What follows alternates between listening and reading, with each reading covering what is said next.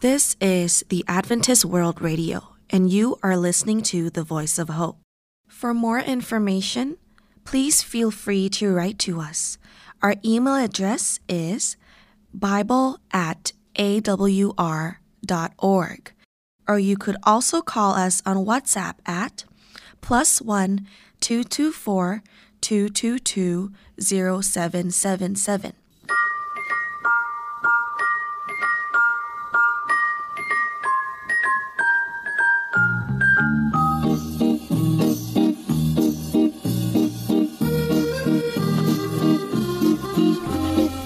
Hello and welcome to Wavescan, the international DX program from Adventist World Radio, researched and written in Indianapolis by Dr. Adrian Peterson, and produced in the studios of WRMI Shortwave in Okeechobee, Florida. I'm Jeff White. This is edition NWS765 for release on Sunday, October 22nd, 2023. On Wavescan today, The History of Radio Jingles, Part 1. Opening remarks from Dale Stagg of Reach Beyond Australia at the HFCC B23 conference in Australia, and our DX report from Bangladesh.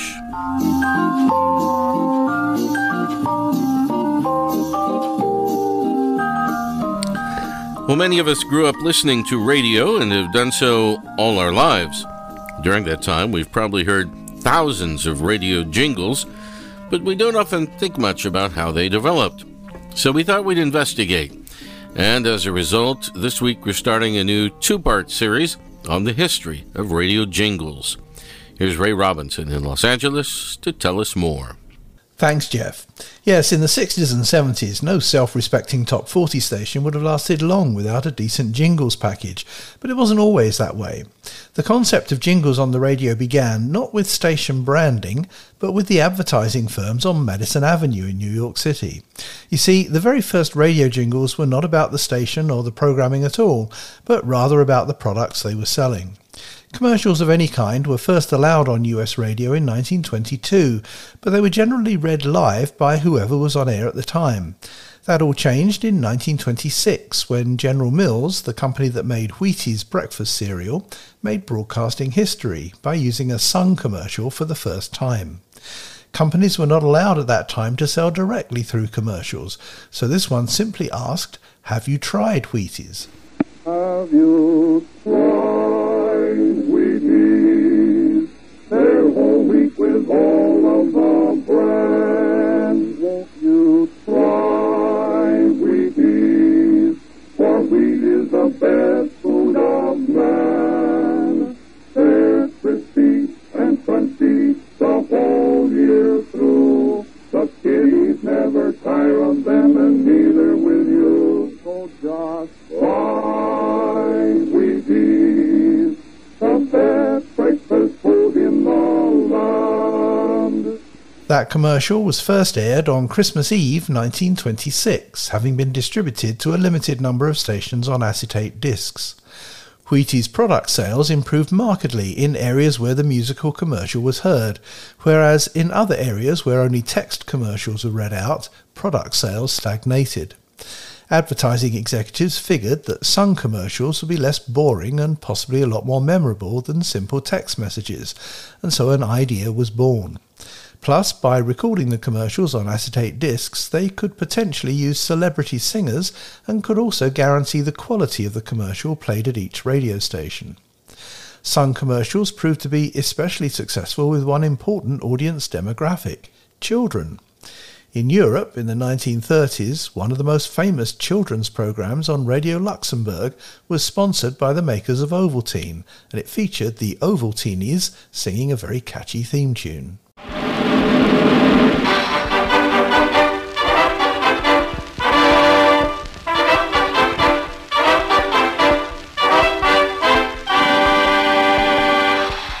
This is a program presented by the makers of Ovaltine, especially to the League of Ovaltines. We are the Ovaltines, little girls and boys. Make your request, we'll not refuse you. We are here just to amuse you. Would you like a song or story? Will you share our joy? And give the sport where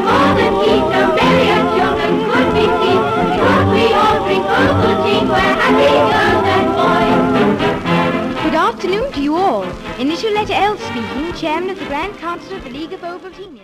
And if you're not familiar with Ovaltine, it's a type of hot chocolate drink often given to children at bedtime. I'm sure hundreds of thousands of cans were sold as a result of that pre-war program sponsorship. After the war, distribution of commercials on small spools of reel-to-reel tape became easier and less expensive.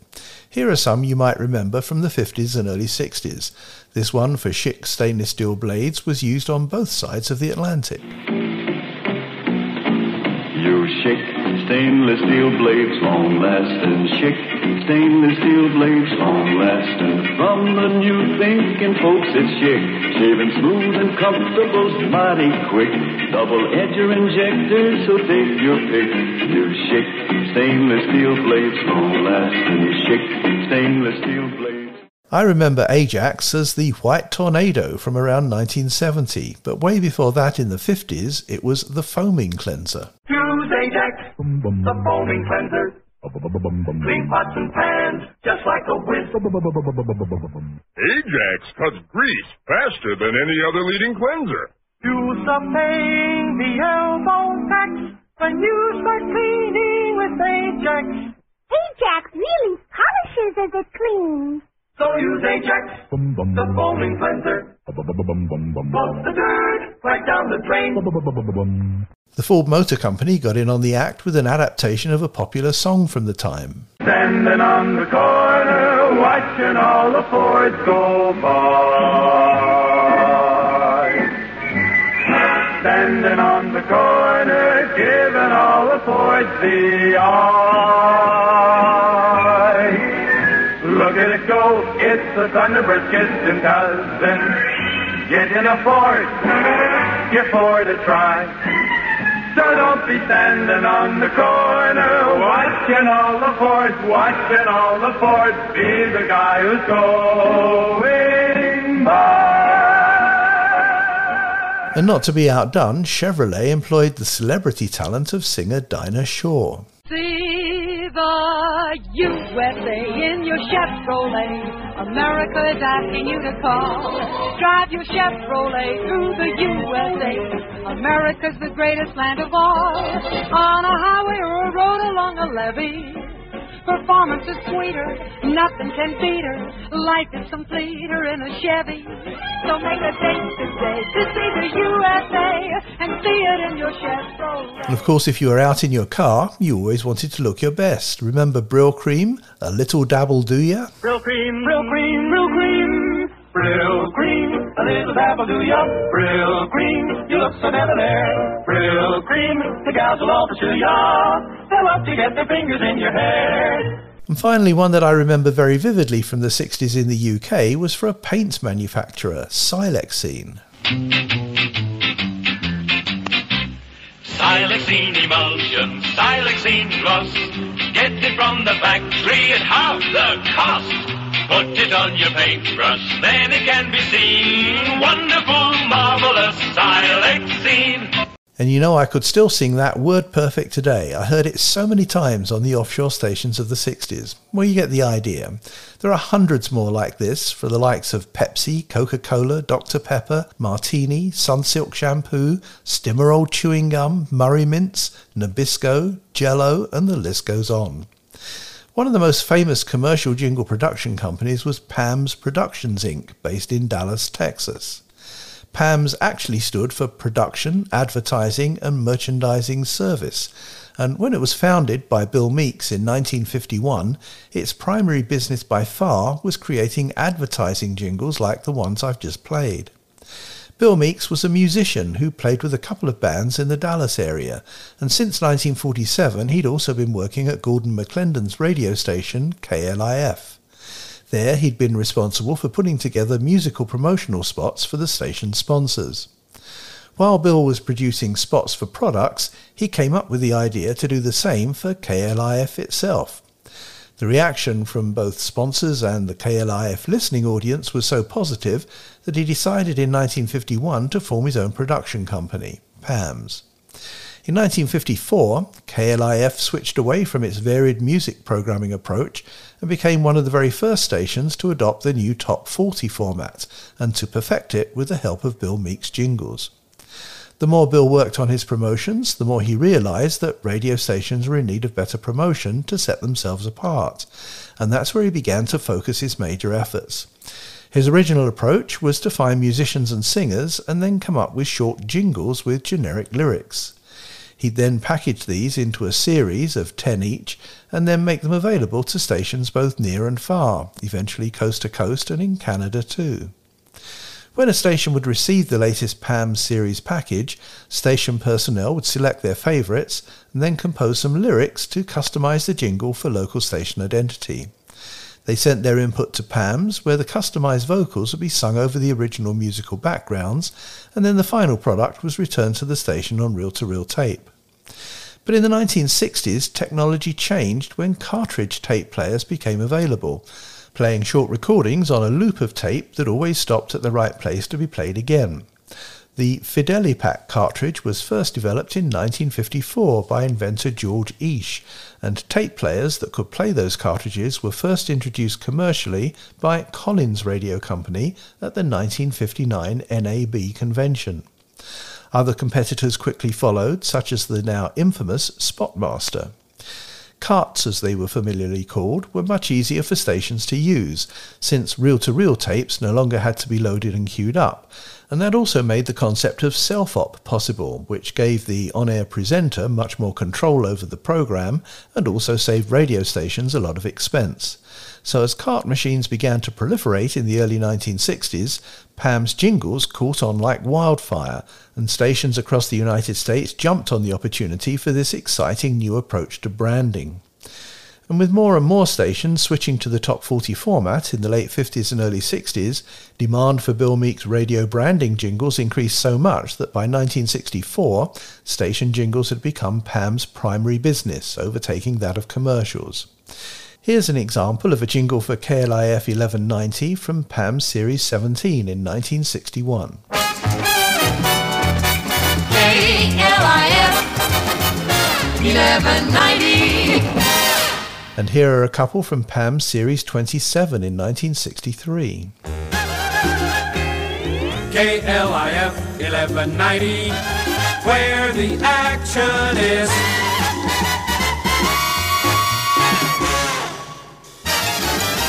You get a positive charge out of KLIF 1190.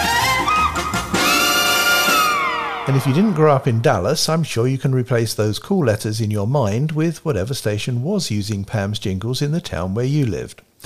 Well, when we continue the history of radio jingles in 2 weeks' time, we'll look at how the business developed, and in particular how jingle packages were used overseas in the 1960s and 70s by the European offshore stations, by the BBC, by Radio Luxembourg, and many others. But for now, back to you, Jeff. Thanks, Ray, for that trip down memory lane. That was Ray Robinson at the Voice of Hope in Los Angeles.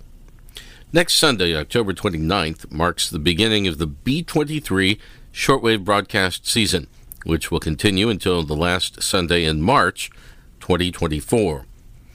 The High Frequency Coordination Conference, or HFCC B23 Conference, took place early last month in the picturesque city of Surfers Paradise on the Gold Coast of Australia, about an hour south of Brisbane on the country's east coast. Over 50 representatives of shortwave stations from around the world took part in the meeting. Wavescan was there, and over the next several weeks we'll have a series of reports from Australia, beginning today with the conference opening remarks by Dale Stagg, CEO of Reach Beyond Australia, which hosted the B23 conference. Good morning, everyone. On behalf of Reach Beyond, welcome to the HFCC B23 conference. And Ken, could you pass me my glasses, please? We all live there. That's better. I'm Dale Stagg, CEO of Reach Beyond, and I, along with our team, are very pleased to be able to host this important event for shortwave broadcasters around the world and those organisations and people that support us. And I'll do some introductions shortly, but just a few words I'd like to share with you initially. Nearly 15 years ago, when I started this role, as CEO, I was told in no uncertain terms that I had signed up for a job or signed up for a role that involved the use of a media that was redundant or well on the way to being so. How wrong they were. And I remember thinking, oh my goodness, this is meant to be a great career change for me, and I've signed up for a job that doesn't exist because shortwave's going to be dead soon. So I thought I'd better do some more research on this, and quickly realised that shortwave was far from dead as a media. How wrong they were. And as we begin finalising another semester of broadcasting via shortwave, we are reaching across thousands of miles or kilometres, often into far-flung places where reliable communication through other forms of media remains difficult. I was scouting around the HFCC website again recently, and I remember a friend of mine that has attended these conferences in the past. He would use the phrase, it's not either or, Dale, it's both and. We're moving into a phase where you just don't discard one form of media for another. And I read with interest again, as a good reminder, from the HFCC website, and I'll just share a few passages. The HFCC believes in the synergy of delivery platforms and not competition between them. Each platform has specific properties and was indispensable in specific context situations. It was wrong to exclude one technology, for example, shortwave radio, because there was not enough money. Opposing new and emerging delivery platforms of international broadcasting is not on our agenda. On the contrary, our principal aim is the creation of a balanced system of content delivery where the respective technologies do not compete but complement each other.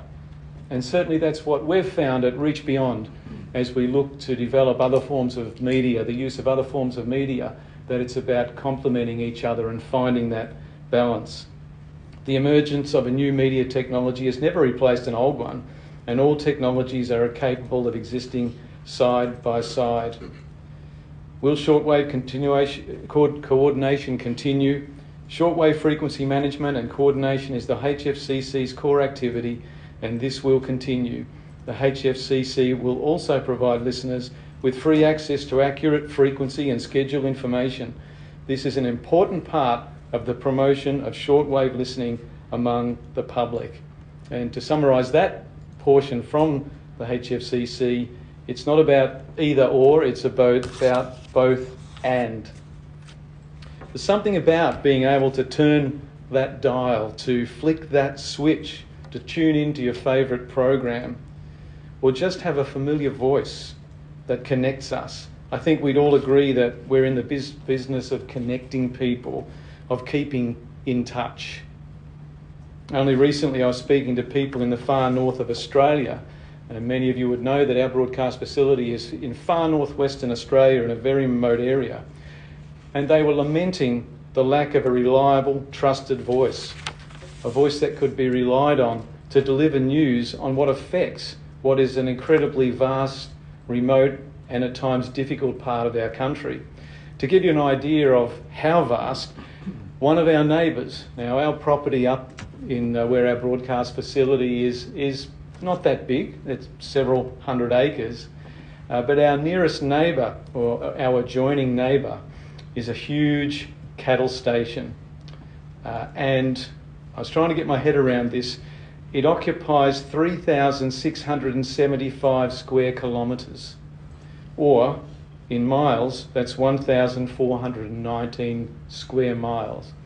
That's our neighbour up in Western Australia, and they are able to handle anywhere between 15,000 to 20,000 head of cattle across that region.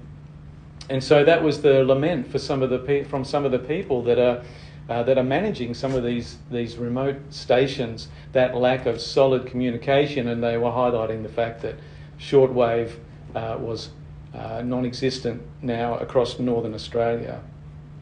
But I love the feedback, the letters, the QSL card requests that we get every week.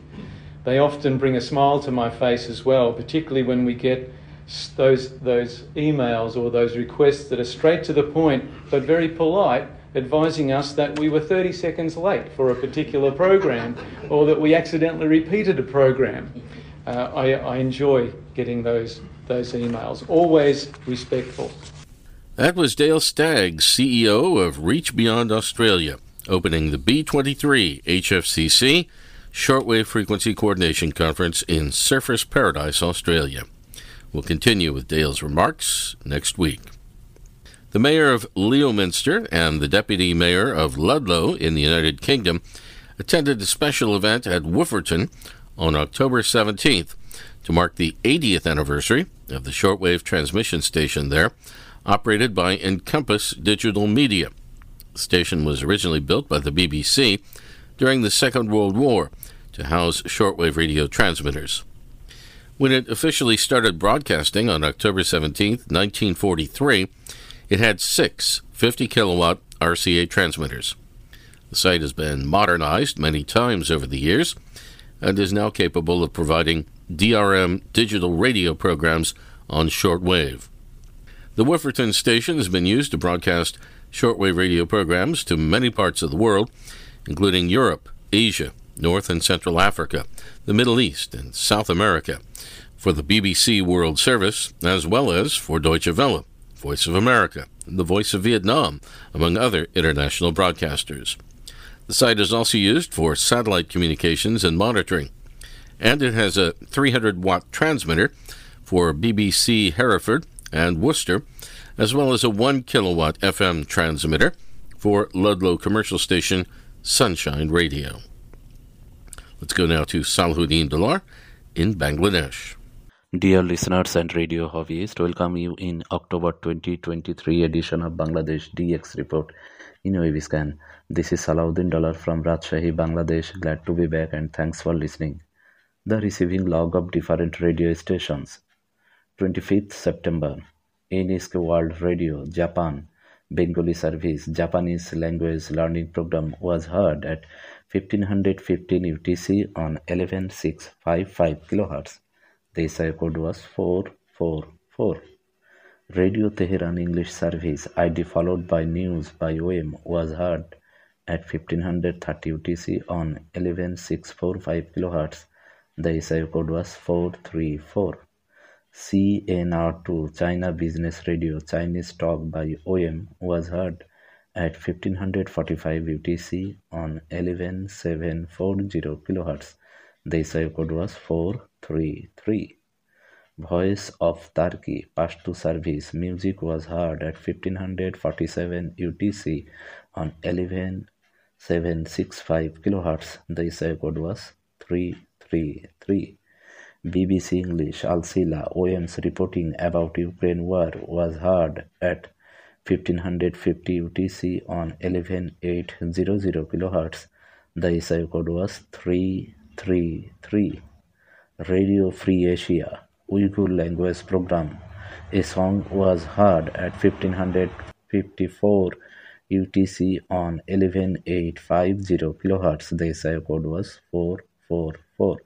26th September, Voice of Wilderness, Tashkent, Korean Talking by OM was heard at 1431 UTC on 9330 kHz. The SI code was 322. FEBC Radio Filipinas, whilst discussion in Chinese was heard at 1435 UTC on 9345 kHz. The SI code was 433. Voice of Turkey Arabic program, whilst giving ID announcement, was heard at 1450 UTC on 17770 kHz. The SI code was 444.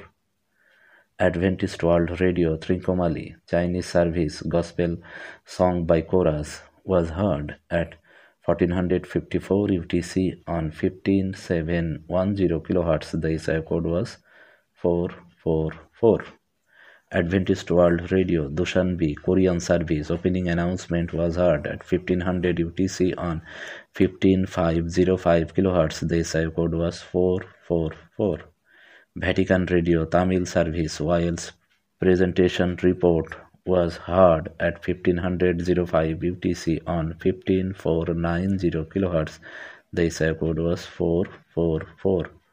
Voice of America, Botswana English Service Border Crossing Program was heard at 1512 UTC on 15580 kHz. The issue code was 433. We want to thank Mr. Pradeep Chandra Kundu for sharing his log with us. If you have any comments and suggestions, please write to us to the following email address dxbangla@gmail.com. The address again dxbangla@gmail.com. Okay, I will come with more DX news in the next edition. Till then, take care. Salahuddin Dollar, Rajshahi, Bangladesh. Thank you, Salahuddin.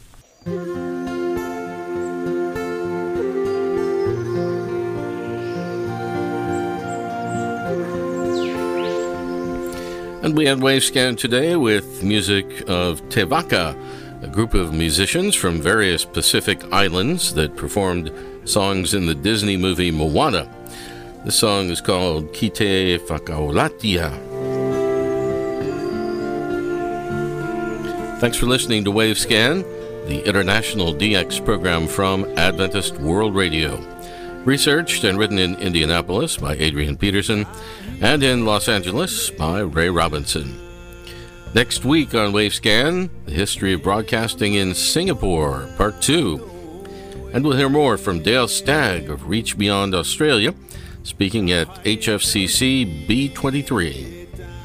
Wavescan is heard weekly on KSDA in Guam, AWR relays in various locations, WRMI in Florida, WWCR in Tennessee, Voice of Hope Africa in Zambia, and IRRS Italy.